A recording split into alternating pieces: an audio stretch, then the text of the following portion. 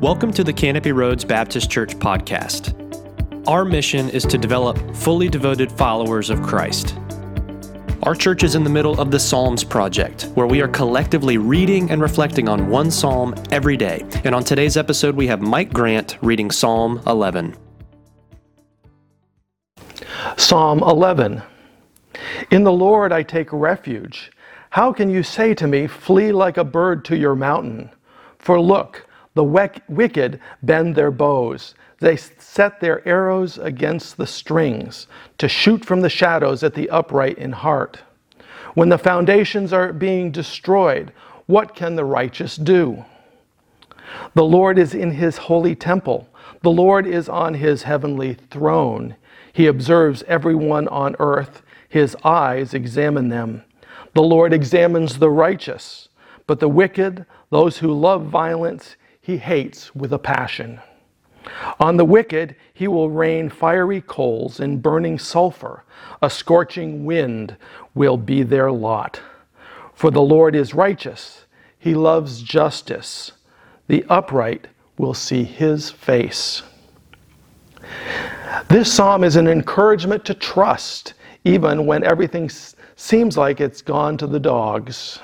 In verses 1 through 3, the psalmist asks two questions. In verses 4 through 6, he answers the questions and then gives the glorious conclusion in verse 7. David's questions were, if I am trusting in the Lord, how can you tell me to flee as a bird to your mountain? And if the wicked destroy the foundations, what can the righteous do? A footnote in my NIV translation asks, what foundations were being destroyed in verse 3? The moral foundations of a society based on God's law was being threatened. Some feared the increasing rebellion and the growing aggressiveness of the wicked threatened these foundations. This powerful increase of evil made the righteous fear that they could no longer count on a society in which good triumphed over evil. But before David gives his answer, he stops and ponders this true state of affairs with these words. The Lord is in his holy temple. The Lord is on his heavenly throne. He observes everyone on earth, and his eyes examine them. The Lord examines the righteous, but the wicked, those who love violence, he hates with a passion.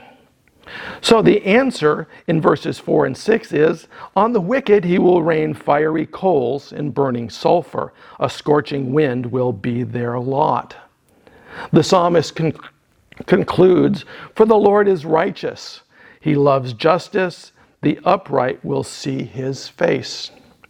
My concluding thought and question is, in today's world, is there a parallel between society then and society today? And is there a reason for the righteous to fear now any more than they did back in David's day?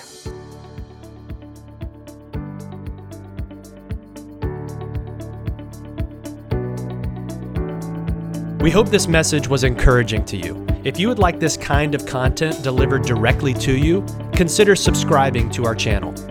If you'd like more information about our church, please visit us on the web at canopyroads.org. And thanks for listening to the Canopy Roads Baptist Church podcast.